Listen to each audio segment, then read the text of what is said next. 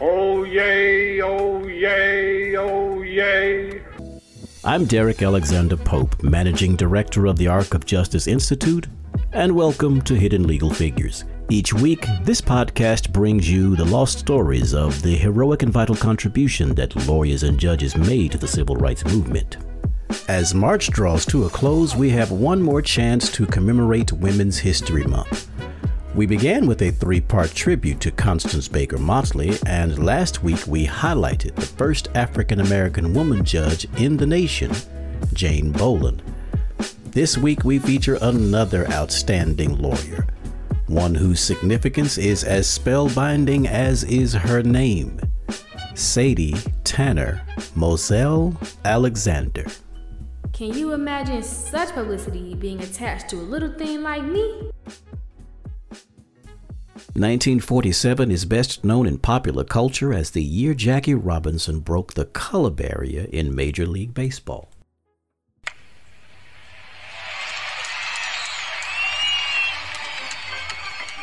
All across the country, fans got a chance to see up close and personal the dawn of a new era in the nation's pastime.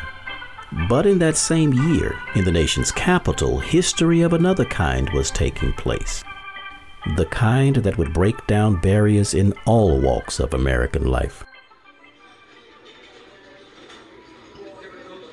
The group resembled many of the others making their way toward the dining room at the Mayflower Hotel in Washington, D.C. The men in their double-breasted suits and fedora hats. But there was one notable exception. Of all the darndest things, this lunch party included a Negro woman. As she made her way to the table amidst the astonished gazes and raised eyebrows, the waiter tried to physically block her from accompanying her white colleagues, and she testily raised the question whether the committee members could eat together. What she was referring to was the President's Committee on Civil Rights, to which she had been appointed by President Harry S. Truman just a few months ago on December 5, 1946. After she was seated, Charles Wilson, who was chair of the committee and also president of General Electric, looked at Sadie Alexander and exclaimed, "I never thought this could happen to a woman like you." Indeed, Sadie Alexander was a highly accomplished woman, so much so that the next year, in the second edition of its Negro Heroes comic book, the National Urban League named her Woman of the Year. And on the cover was Jackie Robinson. Sadie Tanner Moselle was born January 2, 1898 in Philadelphia, Pennsylvania. She was the youngest of 3 children born to Aaron Albert Moselle II and Mary Louisa Tanner. When Sadie was 2, the family moved to Washington, D.C., where she would graduate from the M Street School in 1915, and she returned to Philadelphia to attend the University of Pennsylvania. I attended the School of Education because that was the only department that accepted women on a full-time basis. I decided to take a course offered to men only. But when that professor came into the class, he chased us out, saying that he did not care who gave us permission to attend. He would not teach a woman. Yes, those were rough times.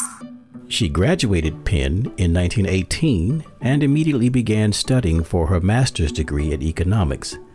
That December, she had her first brush with racial restrictions in a rather comical way. It involved Raymond Pace Alexander, who would later become her husband, and 2 other friends visiting from Cornell University. Raymond and the other man went to the Schubert Theater in downtown Philadelphia to purchase 4 tickets. When the 4 students got to the theater that evening, the young men presented their tickets to the manager, but he stopped them from entering, saying there had been some kind of mistake and that some other people had purchased the tickets for the same seats. Alex began excitedly talking in Spanish, and the other 2 chimed in with French phrases. After witnessing their foreign language proficiency, the theater manager said they were not Negroes and allowed them to enter. But once inside, The foursome looked over to the seats they had purchased and noticed that they were empty. After that incident, Raymond and Sadie made a vow. If we ever become lawyers, we're going to break this thing, segregation and discrimination. And yes, we are going to open up those restaurants too. You just wait. Just wait. The next year, she earned her master's degree in economics and immediately began setting about earning a doctorate in the same field of study. But there was a rather curious incident that took place as she was being considered for admission to the doctoral program. Ooh, the trouble I had with the library. It seems that the librarian had told the committee considering her application for a graduate fellowship that Sadie had taken all the books off of a desk that had been assigned to another student. You see, there was another black woman in the graduate school, and as the saying goes, all Negroes look alike. I was shocked and told Professor Patterson that this story was just not true. My professors were heartsick and went to Dr. Jastrow, who had to admit that, having seen me again, I was not the person he suspected. Sadie did go on to receive the Francis Sargent Pepper Fellowship, and in 1921 earned her Ph.D. in economics from the University of Pennsylvania, making her the first black woman to earn that distinction. And it got a lot of attention in the newspapers, in Philadelphia, and all across the country. Can you imagine such publicity being attached to a little thing like me? But Sadie was not the first in her family to be first. Her father was the first black man to earn a law degree from the University of Pennsylvania. An uncle would become the first black person to earn a medical degree from the university, and her aunt would become the first black woman to pass the Alabama State Medical Board. But after graduation, she had difficulty finding employment, however, and took a job at the North Carolina Mutual Insurance Company in Durham, North Carolina. She stayed there until November of 1923, when she and Raymond Pace Alexander were married on Thanksgiving Day. Raymond had just graduated from Harvard Law School that previous June, and Mrs. Alexander moved back to Philadelphia. Well, I stayed home for 1 year and almost lost my mind. You know, in those days, it would have been impossible had I wanted to teach because blacks were not being hired for any high school positions, and the only jobs available were in black elementary schools. So I decided to go to law school. She applied to the law school and was easily accepted, but her time as a student had its own unique set of challenges. No one invited me to lunch, neither the men or the women. I would go home directly at 12 noon when classes were over and study alone till about 6 p.m. I fortunately had a home and a husband who had recently graduated from law school with whom I could discuss cases. On weekends, I would go help in his office and learn to do things myself. Many answers to questions that came up on the bar exam were things I picked up from him. I didn't have time to be heard. Mrs. Alexander graduated from the University of Pennsylvania School of Law in 1927. And although she was a member of its prestigious law review, no firm other than her husband's would offer her employment. She worked at the law office of Raymond Pace Alexander, and just as they promised, they waged an all-out legal assault to rid Philadelphia of segregation in its parks, its restaurants, its schools, and its theaters. But her most significant contribution came in the integration of her two fields of study, economics and the law. Mrs. Alexander had always felt that all the economic and social substance had been squeezed out of legal education. Her critique of labor market discrimination tended to be directed at public entities, which she said had an obligation to be even-handed in the allocation of public resources. Having been professionally trained as a lawyer and an economist, Mrs. Alexander was able to communicate this with a clarity that few of her colleagues could match. Her work became a major asset to civil rights lawyers during the construction of the Hoover Dam project in 1933. It gave them the broader intellectual tools they needed to conduct a sharper critique on the New Deal labor market regulations, which were having a discriminatory effect on black workers with private employers and labor unions. At its peak, the $48 million public works project employed more than 5,000 workers. Of that number, black men accounted for only 30 positions. In the fall of 1946, Mrs. Alexander received a telephone call from David Niles. Mr. Niles was an administrative assistant to President Harry Truman and was calling to tell her that the president was considering appointing her to a new committee on civil rights. In fact, the president had already made up his mind, and on December 5th, it became official. Sadie T. Alexander would become one of 2 women to be appointed to the 15-person President's Committee on Civil Rights. The executive order creating the committee was clear. In it, it said the preservation of civil rights guaranteed by the Constitution were essential to the continued existence of our free institutions. It also called out those who took the law into their own hands and who wreaked personal vengeance, calling those acts subversive to our democratic system of law enforcement. The committee was to make recommendations to the president of what would be the most effective means of protecting the civil rights of the people of the United States. And during an address before the NAACP on the steps of the Lincoln Memorial in June of the next year, the president was clear what he meant by the people of the United States.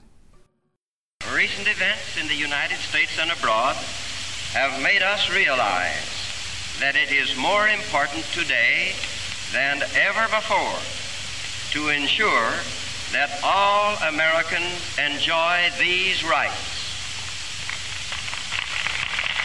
When I say all Americans, I mean all Americans.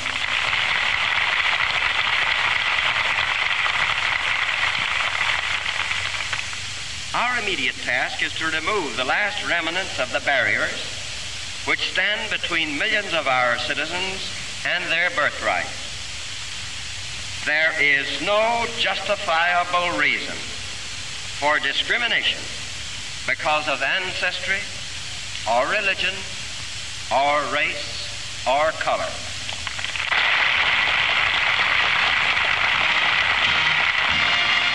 In December of 1947, the committee gave to the president its 178-page report entitled "To Secure These Rights."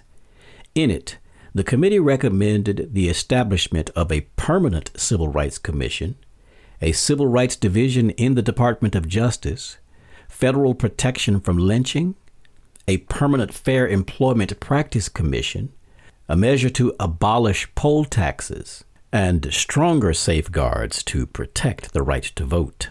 The president would go on to issue 2 additional executive orders to advance the recommendations of the committee. One would desegregate the federal workforce, while the other would desegregate the armed forces.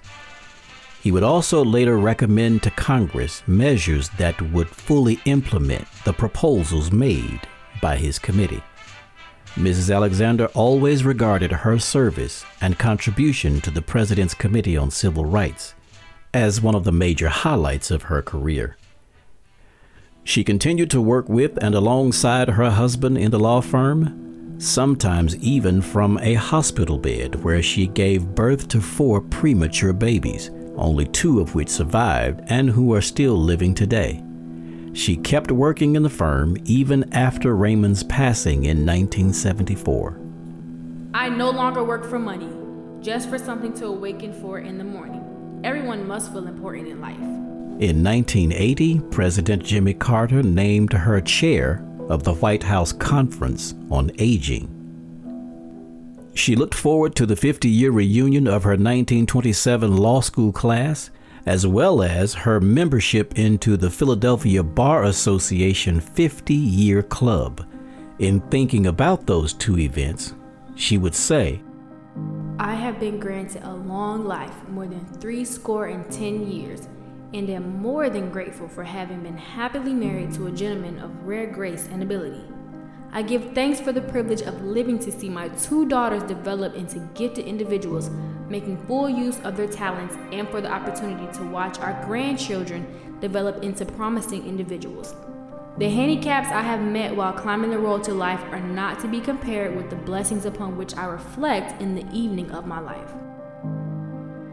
Sadie Alexander died on November 1st, 1989, and in an interview a few years before her death, she was asked what advice she would give to young black men and women. Don't let anything stop you. There will be times when you'll be disappointed, but you can't stop. Make yourself the best that you can make out of what you are, the very best.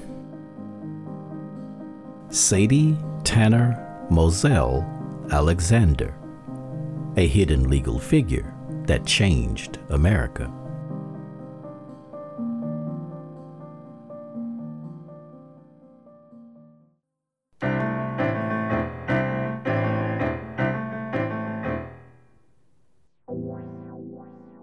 On the next Hidden Legal Figures. Next week, we take a look at one of the most significant but little known cases in American legal history and show how one lawyer born in Georgia single-handedly ushered in protections for the rights of the accused. Between 1890 and 1906, the 16 years leading up to this case, there were 2,200 lynchings that took place, most of them right here in the Deep South. Not a single individual, according to Tuskegee University, was prosecuted or jailed for participating in any one of those lynchings. Not a single individual. As a matter of fact, the Supreme Court pointed out that a United States senator from Mississippi kicked off his re-election campaign in May 1906 by leading a lynch mob into a jail and having 2 men killed. The Supreme Court believed that the rule of law was in danger in our country, in big parts of it. And this was their effort to do something about it. That and more will be part of our next episode. Thank you for listening, and be sure to tune in next week for Hidden Legal Figures, the podcast.